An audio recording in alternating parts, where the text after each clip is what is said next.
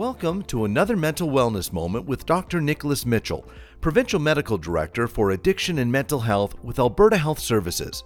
Today, I talked to Dr. Mitchell about mental health in the aftermath of a disaster or emergency.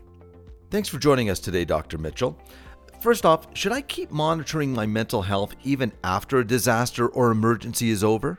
So after a disaster or a traumatic incident, as we're trying to reestablish a sense of normalcy, and that can mean things like returning home, returning to work, getting back into normal routines, that can still be a high risk time for folks. As you're grappling with the reality and the severity of what you've lost or potentially have lost during a disaster, it can really hit you.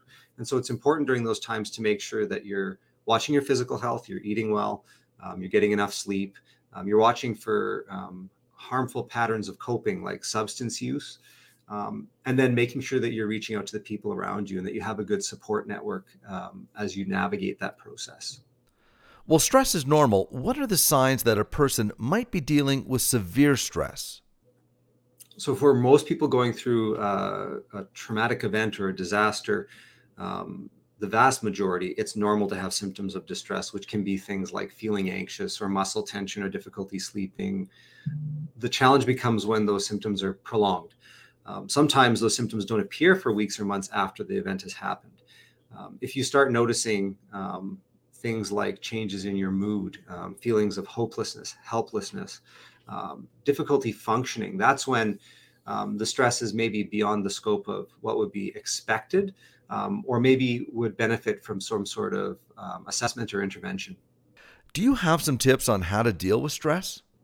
So generally speaking, when individuals are dealing with stress, the strategies that have worked for them in the past are the same sort of things that are going to work for them in the future. So if there are things that you enjoy doing, if there are things that help you cope with stress, if there are things that help you to relax, those things that have worked for you in the past will probably continue to work for you. As the severity of a trauma or a disaster increases, sometimes our resources can become overwhelmed. And the more that we have supportive relationships and people around us, through that process and through that recovery process, the better we tend to do. Trying to recognize the things that are under our control and influence and manage those things while releasing the things that are beyond our control or influence is also important.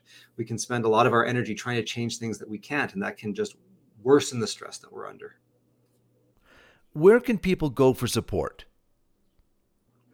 It's important to reach out for help when you feel like what you're going through is lasting longer than you expected to, when it seems more severe than you can handle, if you're feeling overwhelmed, and especially when it's impacting your ability to function day to day, or it's impacting your ability to enjoy your life. If you're feeling like you can't take joy or pleasure out of things, then that's quite concerning. So it's important at that point to reach out for help.